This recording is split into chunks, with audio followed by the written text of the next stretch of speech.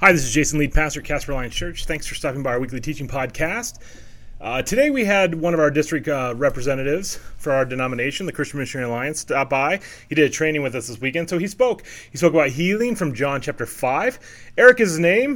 We love having him here. Hope you enjoyed this teaching. Next week we start a new series on the feasts of Jesus, looking through some of the different feasts that Jesus celebrated with his disciples. If you'd like to know more about Casper Alliance Church, you can check us out at casperchurch.com. You can go to the App Store and look for Casper Alliance Church and download our app. Just find the double C's and download. And then you can follow us there. Also, you can check us out at facebook.com/Casper Alliance Church. Hope you have a great week. We know this. We know God is the one who causes the growth in us. God is the one that causes the growth in the church. But we also can recognize there are leaders that God is using to bring that about as well. So grateful to have them here. So let's see. We're part of the Christian and Missionary Alliance denomination. And so what that means is that we have 58 churches in what we call our district.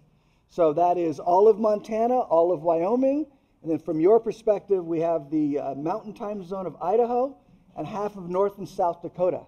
So it's a big geographical span. I get to travel around. There's 58 churches in our district, 2,000 churches in our country, and 20,000 churches around the world. So you're part of something here, and you're part of something much, much bigger. And I enjoy being part of this very large family. We use 3 words to describe our family: Christian Missionary Alliance. And so Christian means we care a lot about Jesus. Missionary means he isn't just for those who live in the United States. We have 700 missionaries all over the world working in dark and difficult places to bring the light of Jesus. And by the way, if you give here to the church, part of what you give is being sent all over the world to bring the light. Thank you for being part of that. The last word we use is the word alliance, and that just means that we're better together and better connected. So that's kind of what we're about. And so my role is to hang out with people like you, and I really like it. So I want to tell you a story. It's not my story. It's a story from the president of our denomination, John Stumbo. We have a couple of Stumbo family members here, and you might have heard that name along the way. And several years ago, he was struck with this literally mysterious illness, and it left him unable to walk for a year. It left him unable to swallow at all for 17 months. And it was this mysterious thing. All the doctors everywhere could not figure out what was going on. And therefore, they couldn't figure out how to cure it. And then he was cured. But when he was cured, it wasn't like suddenly everything magically worked perfectly again. So he had to learn how to, not having walked for a year, he had to learn how to walk again. And so as he's learning how to walk again, right, he's unsteady, and he's sort of struggles along the way, and his family members are around him all the time so he doesn't fall. And so then he tells this story. He says, I was at the coast, and there was this pier, and I turned to my family, and I said, just once, would you let me walk down the pier by myself? He just because they've been kind of propping him up for a couple of years now, right? And so as he's walking down the pier, as he tells the story, he's walking down the pier, and he catches his toe. You see, he's learning to walk again, and that means that he can't quite catch himself before he starts going down. So as he's walking along, he catches his toe, and he starts to fall, so he grabs the railing on the pier. So you can sort of imagine him, right, sort of sideways like this, hanging in the air. And he says, I had these 2 thoughts. The first thought he said I had was, I don't know how much longer I can hold on to this railing. The second thought is, my family is never going to let me walk down the pier by myself again, right? So he's sitting there hanging on to the railing. He's looking, and this man comes walking up to him, and he says to him, do you want some help? He's like, yeah. So he helps, gets him up on his feet, and so now he's standing right, looking back, hoping his family didn't see, right? And in the telling of the story, he didn't just need to be propped up onto his feet for just the moment. He really needed to have everything strengthened and everything come back. That's what we do physical therapy for and all of that. But the man asked him the question, do you want some help? In our passage today, Jesus is going to do the very same thing. He's going to say to this man, as Leah just read, it was Leah, right? Yep. As Leah just read, Jesus asked that question to the man. Do you want to get well? Jesus asks us that question too. Do we want what he has to offer us? Do you want to get well? As we walk through this passage, you may be thinking about yourself. You may be thinking about this idea of healing, right? In the passage, this man gets physically healed, but there's all kinds of healing that we need along the way through life. Some of it is physical healing, absolutely. But there's other kinds of healing too, isn't there? There's mental health issues, there are relationship issues, right? There's heart issues, things like that. And as we walk through this passage together, I want to invite you to begin asking the question, is there something in me that maybe still needs some healing, that's not all the way healed yet? Maybe Jesus has done some healing in you. Now, he's going to do a miracle. You know what the starting point for a miracle is? You got to have a problem you can't fix. That's what gets you ready for a miracle. Got to have a problem you can't fix. If you can fix your problem, well, go do it, right? If you can fix it, fix it. God gave you the ability to fix it, go fix it. But if you have a problem you can't fix, a problem you can't solve, that's what qualifies you to experience a miracle. Now, when we say miracle, here's what we mean. A miracle is something that God does outside of the physical laws of biology, of science, something that otherwise could not take place. That's what we mean. So I want to tell you this. Jesus still does miracles. I'll tell you a story about a miracle in our family. We've had a couple of miracles. Like miracles like this terrible thing has been removed in hours. I'll tell you when we get there. I don't want to give you it ahead of time.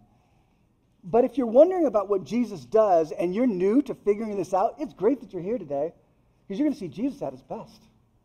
He's going to meet a guy who isn't religious. Maybe he's religious. I guess we don't even know if he's religious. But he didn't have any idea who Jesus was.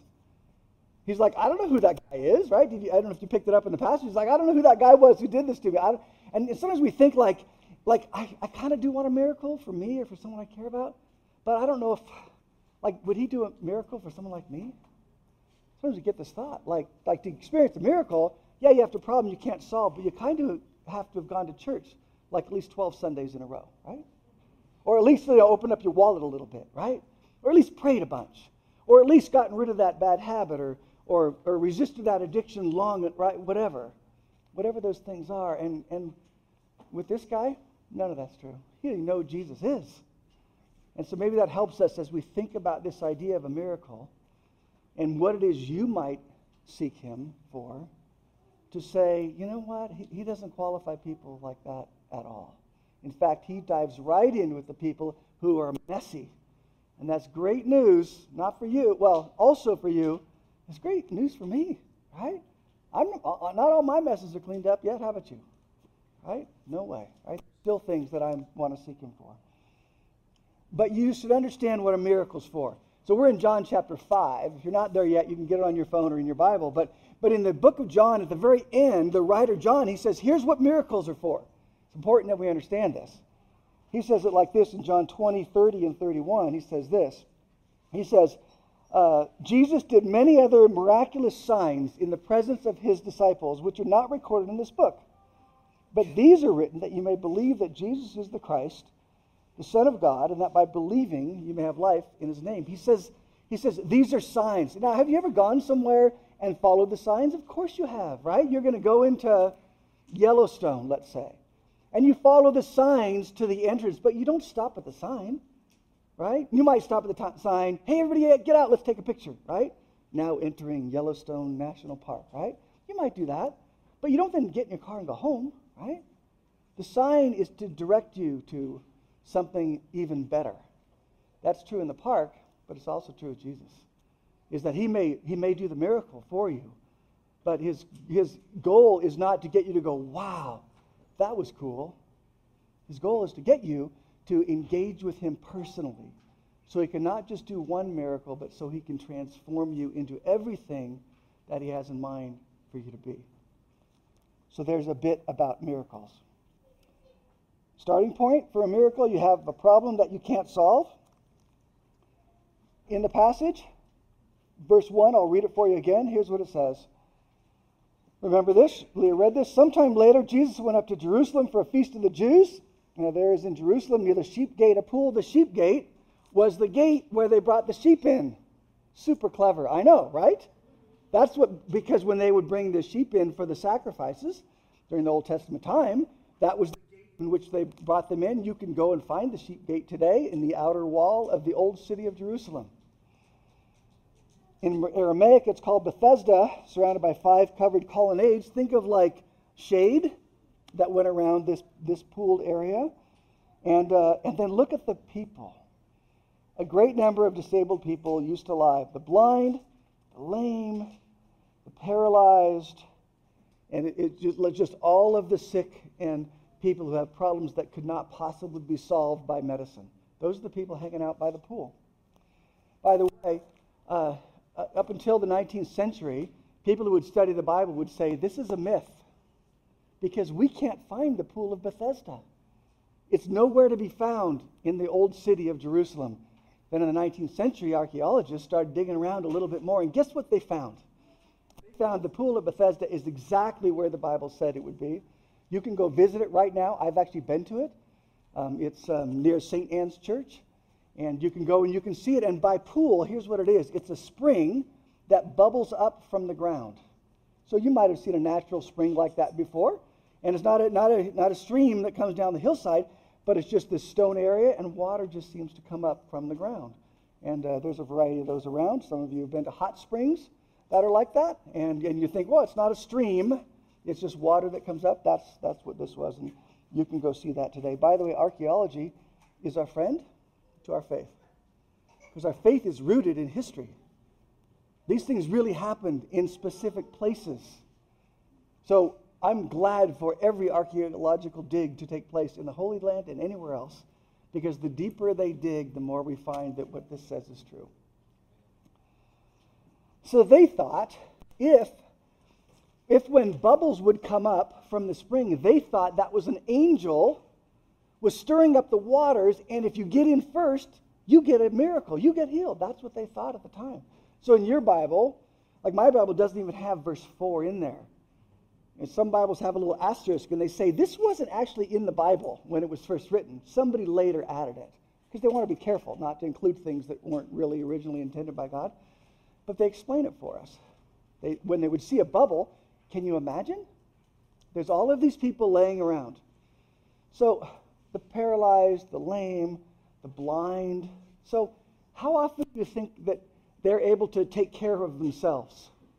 Some of them can't even move, even around a pool. They can't even get in to bathe.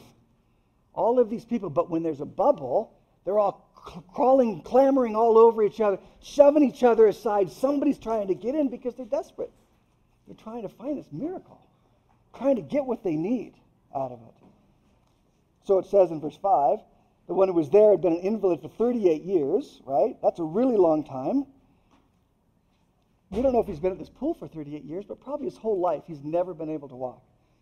And then Jesus asked him the question, do you want to get well? It's kind of unusual, right? You'd think he'd duh, right? So why is Jesus asking the question? Jesus never asks a question because he's puzzled. I don't know.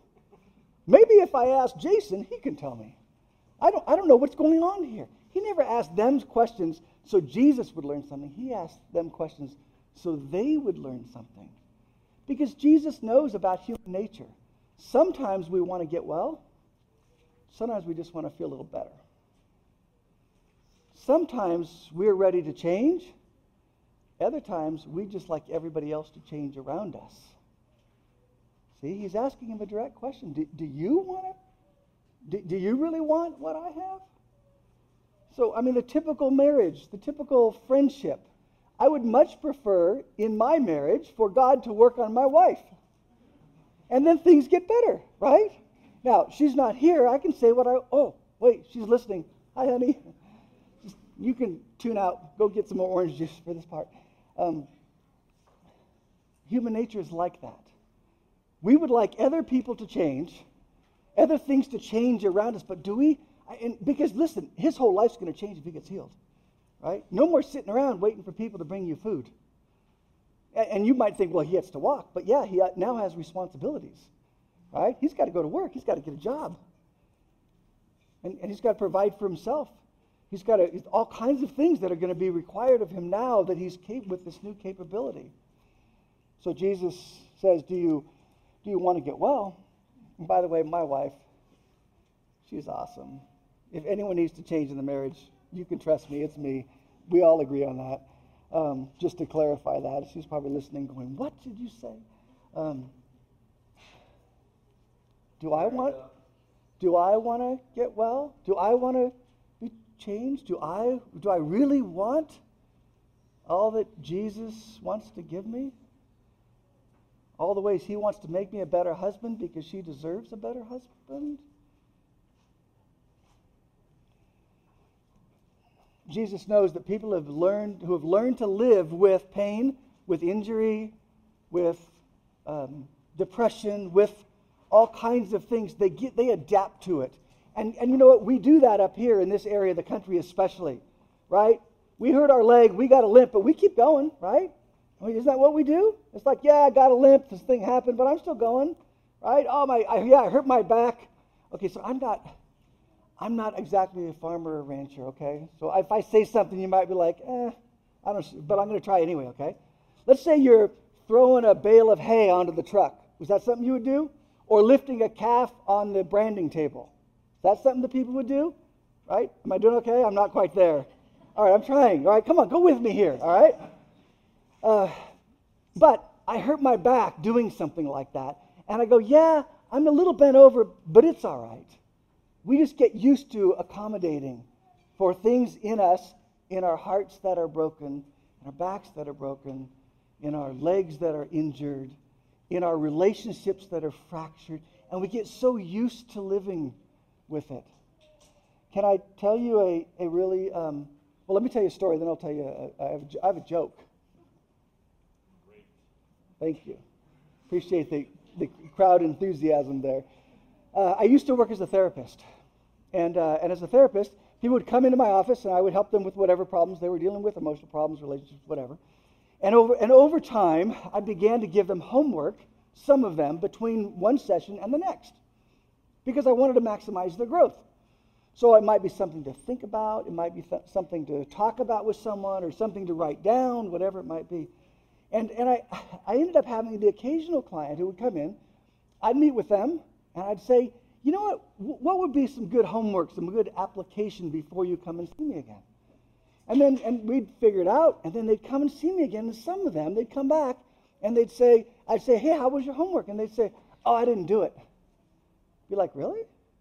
Was our session helpful? Oh, your session was great with you. Was the homework good homework? Maybe we missed it. Oh, no, I'm sure it would have helped. Okay. Meet again, talk again, give them homework again, and they would come back and over and over and over until finally the point where I'd say to the occasional client, I'd say, I'm not sure you really want to get well. I'm not sure you really want to grow. I'm not sure, and they would be like, are you kicking me out? I'd be like, I'm not kicking you out. I'm just asking the question. And some would leave and say, you know what, you're right. I don't need to be paying you all this money to not grow. And others, it would turn around. And they'd say, you know what, you're right. So here's your joke. It's a bad joke, okay? I'm not even a great joke teller, all right? I think I can tell a story okay, but I don't know about the jokes. But I'm going to give it to you anyway. How many therapists, counselors, does it take to change a light bulb? How many therapists does it take to change a light bulb? You ready? Only one, but the light bulb has got to want to change. See? I felt like I introed it pretty well. I said it was a bad joke, right? I said it's not a very good joke. Hilarious. So is Jesus coming to you, is asking you, do you? Do you want to grow? Do you want to change? Do you want to be healed? Or would you just prefer to feel a little bit better about what's going on? The guy gives excuses. Verse 7, "Sir," the invalid replied, "I have no one to help me into the pool when the water stirred. While I'm trying to get in, someone else goes on ahead. He's laying right next to the pool. He just rolls over and flops in. I can never beat Harry into the pool. I have all these excuses." And then I love what Jesus does in verse 8. Jesus said to him, "Get up, pick up your mat, and walk." And at once the man was cured. He gives this sort of pathetic excuse as to why he isn't able to bring about his own healing. And Jesus says, "I'm just going to do it. I'm just going to do it. Get up, pick up your mat." And at once, verse 9, the man was cured. He picked up his mat and he walked. The day at which this took place was the Sabbath. See, Jesus shows his power in two ways. First of all, he heals whatever was preventing him from being able to walk. That's the first thing. The second thing is that he should have needed to go to physical therapy for the next 6 to 8 months. Right? That's how that goes. And bam. We think Jesus could only do this over this amount of time. Sometimes we doubt that he really has this power, that he can really have the power over in time, and by that I mean speed things up or make them happen instantly. This is helpful understanding for us. But there's something else in this. Sometimes the healing takes place as we respond. He didn't say to the man, "Listen, you lay there, I'm going to heal you, and then whenever you're ready, then you can get up." But the healing actually happened as he responded. Sometimes we use this phrase here around Casper Alliance Church. We say, "Do the work." And by do the work, we don't mean do the work, get yourself good enough, and then Jesus will like you. Jesus did the work on the cross for our own forgiveness. He already did all of that work. You can't do any of that work. We don't do the work to get his approval. Right? He already values us so highly that he gave his life on the cross for our sins to offer us salvation as a result. But sometimes we have to engage to experience the healing. Let me show you what I mean. Your marriage needs some healing, let's say. It's got some fractures in it for whatever reason. Sometimes the healing happens as we respond. Like this, the clearest command in the Bible. Husbands, love your wives. Make it tangible, make it practical. If you decide to do that, that might very well be the motion that Jesus engages with to bring the healing in your marriage. Wives, respect your husbands. Very clear. Now look, I know some of your husbands. Okay?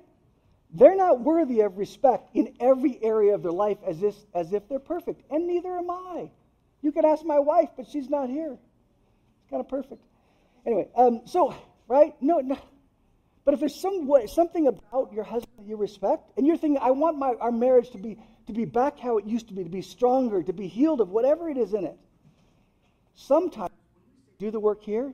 Sometimes we have to take a step into that. And as we do that, Jesus brings the healing. Sometimes he acts to bring the healing as we respond. With this man, he didn't respond at all. But don't you wonder, does Jesus really still heal people? My son, when he was born, he's born, yay, we're excited, and then the team of doctors and the team of nurses come rushing into the room, and they're all huddled over him, doing I don't know what, and then they zip him off to what they call the neonatal ICU for newborn babies. We're freaked out. We don't know what's going on. They're intubating him. All kinds of stuff is happening, and the conclusion is that he's not getting oxygen. His lungs aren't working. He was born several weeks early. His lungs aren't working. So, of course, we're praying, and we're trying to figure it all out, and we're in shock and all of that. And then the nurse came to us, and she said this, after several days in ICU, she said, "You need to pray." That's not what the medical community says, right? The medical community says things like this. This is what we're trying. If this doesn't work, we'll try this. And if this doesn't work, then we'll also add this medication or this procedure, right? They've gotten to the end of the line. When the medical community says it's time to pray, it means they've tried everything they could try, and they were losing ground. His oxygen levels are going lower. His lungs aren't responding. So I did what you would do, right? We get everybody praying.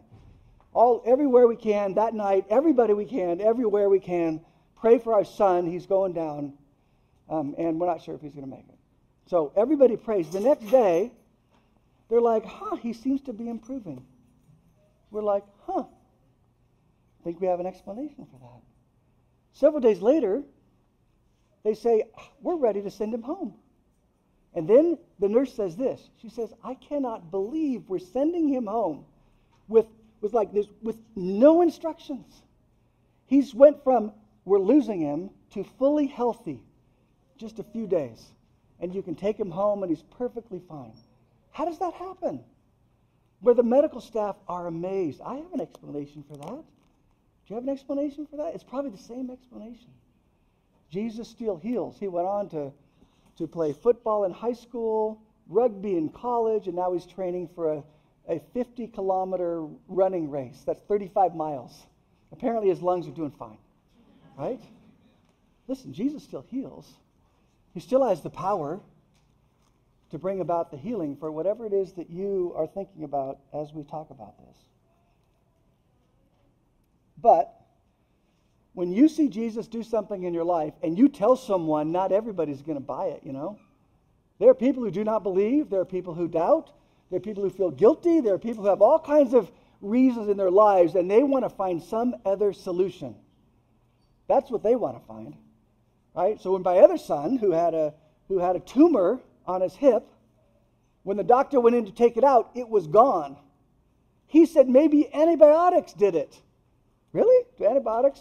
I mean, this is, right? This is world-changing, right? Antibiotics cure cancer. Of course they don't. He was puzzled. Why? Because a miracle took place. He cuts into his hip and there's no tumor there anymore. There was a couple days ago, and bam, now it's gone, right? That people are going to question and say, really? Do you think that's really what happened? Same thing happened to Jesus. This is verse 10. And so the Jews said to the man who had been healed, it is the Sabbath. The law forbids you to carry your mat. You see, they were under the Old Testament rules for the Sabbath. No work. Worship, spend time with God and with people you care about. That was the only thing that they were allowed to do. It was a hard and fast rule for them. These days, we're not under all those rules, but we do still dedicate time to worship, and that's why we're right here, right? But they had all of these rules for the Sabbath. Can't do this, don't do this, because the Bible said don't work on the Sabbath. So they would establish things like this, ridiculous things, okay? Don't work on the Sabbath. So if picking up a load of wood, this is convenient. Picking up a load of wood, if you're a wood carrier and you're moving it, then you shouldn't pick up wood on the Sabbath. Fair enough, right? But they thought, how much wood? Right? How much wood are we allowed to carry? Because we've got to be super careful. So they said, how about no wood at all? You can't carry any wood. So what if they had artificial teeth made out of wood in that day? So what if you're walking along and your wooden teeth fall out? Are you allowed to pick them up? Wouldn't that be carrying wood? Maybe that would be a sin. So maybe we should make a rule. Nobody gets to have wooden artificial teeth on the Sabbath in their mouths. Because harvesting grain or whatever their crops were, that would be work. So let's make a rule about that. Pulling plants out of the ground, we shouldn't do that on the Sabbath. So what about other forms of harvesting? Do you know what some people did in that day? It's amazing. The women would look in a mirror, think like polished metal. They would see a gray hair. They would harvest it. Yeah, I know. Who would do such a thing, right? But, I could do it. I'd be bald, but I could do it, right? But it was like, So let's make a rule. It's against the rules for any woman to look in a mirror on the Sabbath. No mirror looking. Rule after rule after rule. Probably intended to be something good. How do we keep people from sinning? How do we keep people engaged with God? That was probably what they were trying to get at. But they had all of these rules. That's why verse 10 is here. So the Jews said to the man who had been healed, it is the Sabbath, the law forbids you to carry your mat. No work, right, is what they're saying. And so what should have they have said? You're healed. What happened? You're walking. This is a miracle, right? That's what normal humans do. When Jesus does something in your life, not everybody's going to recognize it for the miracle that it is. So my friend Matt tells another joke. Can I tell you the joke? It might be slightly better. I don't know. I'll let you be the judge, okay? Two guys are going hunting. Hunter number one always criticizes hunter number two. Everything he gets, his gun, his gear, his shooting, everything. Hunter number one, critical hunter, always criticizing hunter number two, okay? Never has anything good to say about hunter number two. So hunter number two says, I'm gonna get this guy. I'm gonna shut him up. He gets this dog, this fantastic hunting dog. And so they go hunting together. They go out hunting together, right? Bird flies over, right? Hunter number two shoots the bird out of the air and sends his dog out to get the bird. The dog goes trotting across on top of the water, grabs the bird, brings it back. Hunter number two looks at hunter number one, right? What's he going to say? Totally silent. And the other bird comes across. Hunter number two drops the bird, sends the dog out. The dog goes trotting across on top of the water, gets the bird, brings it back. Are you ready? Hunter number two says to hunter number one, what'd you think of my dog? Hunter number one says, can't swim, can he? See, that was a little bit better than the psychologist joke, right? Right? But if it happened with the miracles that Jesus did that were visible to everyone, it might be that Jesus is going to do a miracle for you. And it might not be as visible to everyone. And there will be some who will say, maybe there's some other explanation. Maybe you made it up. Maybe it might come with all kinds of other reasons for it. I want to go back to verse 12 and 13 before we finish. It says this. They asked him, who is the fellow who told you to pick it up and walk? The Jews. To the man who was healed. Who told you to do this? And this is comforting for me. Verse 13, the man who was healed had no idea who it was. Do you feel like you know Jesus super well? Kind of well? Maybe you're like okay acquaintances? Look, Jesus does miraculous works in the lives of people who have no idea who he was. That might make you qualified for a miracle. I mean, it was interacting directly with Jesus. Don't be fooled on that. Right? But he didn't have all the theology, all the understanding, and still Jesus met him right there. So he gives Jesus the credit, of course. It was Jesus who did it. And then later Jesus found him at the temple and said to him, this is verse 14, see, you are well again. And then he says, stop sinning or something worse may happen to you. The man went away and told the Jews it was Jesus who had made him well. But Jesus gets a little bit serious here. Listen, Jesus is full of grace. That's his goodness towards all of us. And he's filled with truth. That is, he also gives us truth that we're instructed to follow. In his grace, Jesus heals the man. In his truth, we don't know what sin he's talking about. He says, hey, do the work.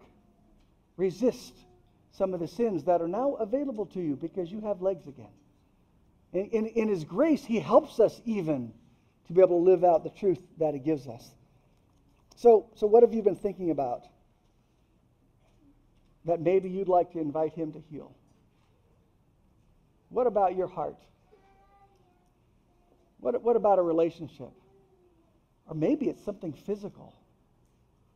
Maybe it's something like that. Look, by the way, when we pray for healing,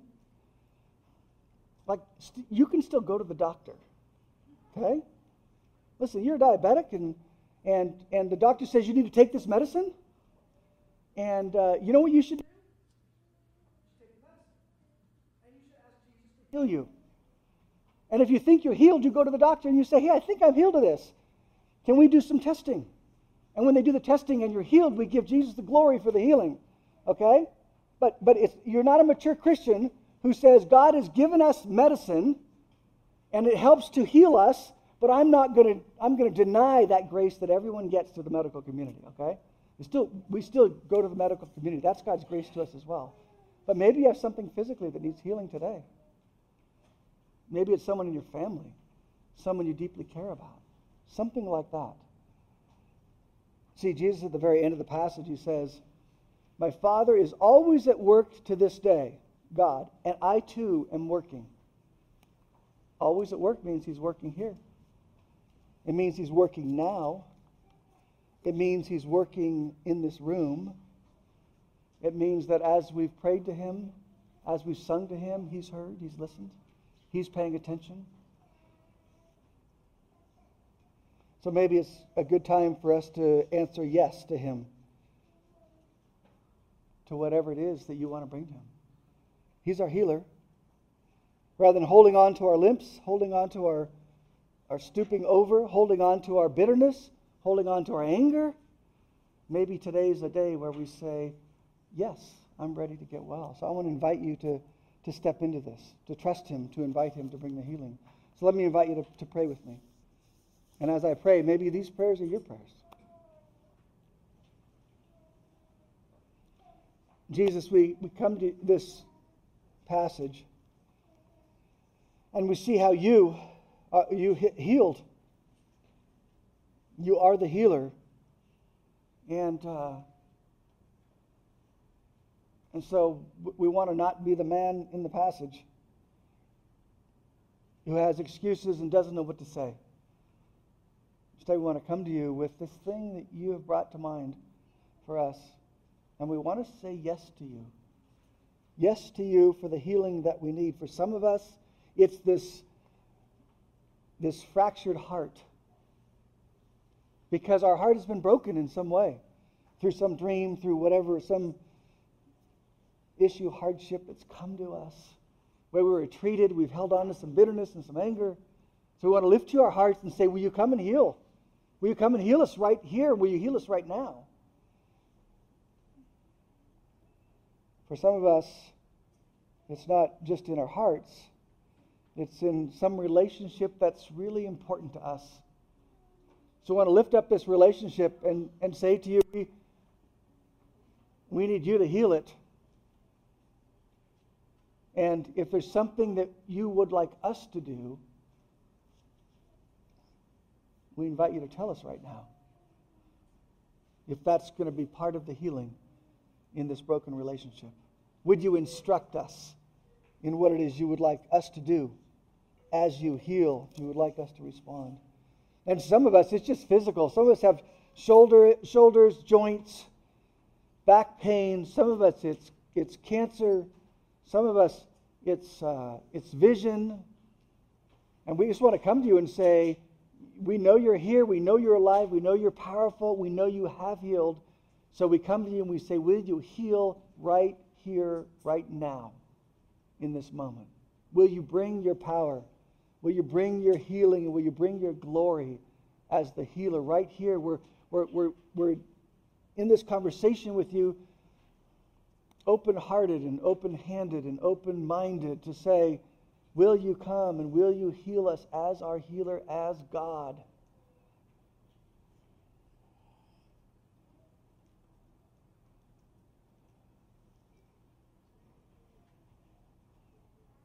And we thank you that you've healed us from our sin through your death on the cross at our deepest need. And so will you continue that healing process? And will you guide us through it out of your grace to us and out of your love to us? Pray all these things to you in Jesus' name. Amen. Thank you, Eric. We're going to close with the doxology. So if somebody could start that, that'd be excellent.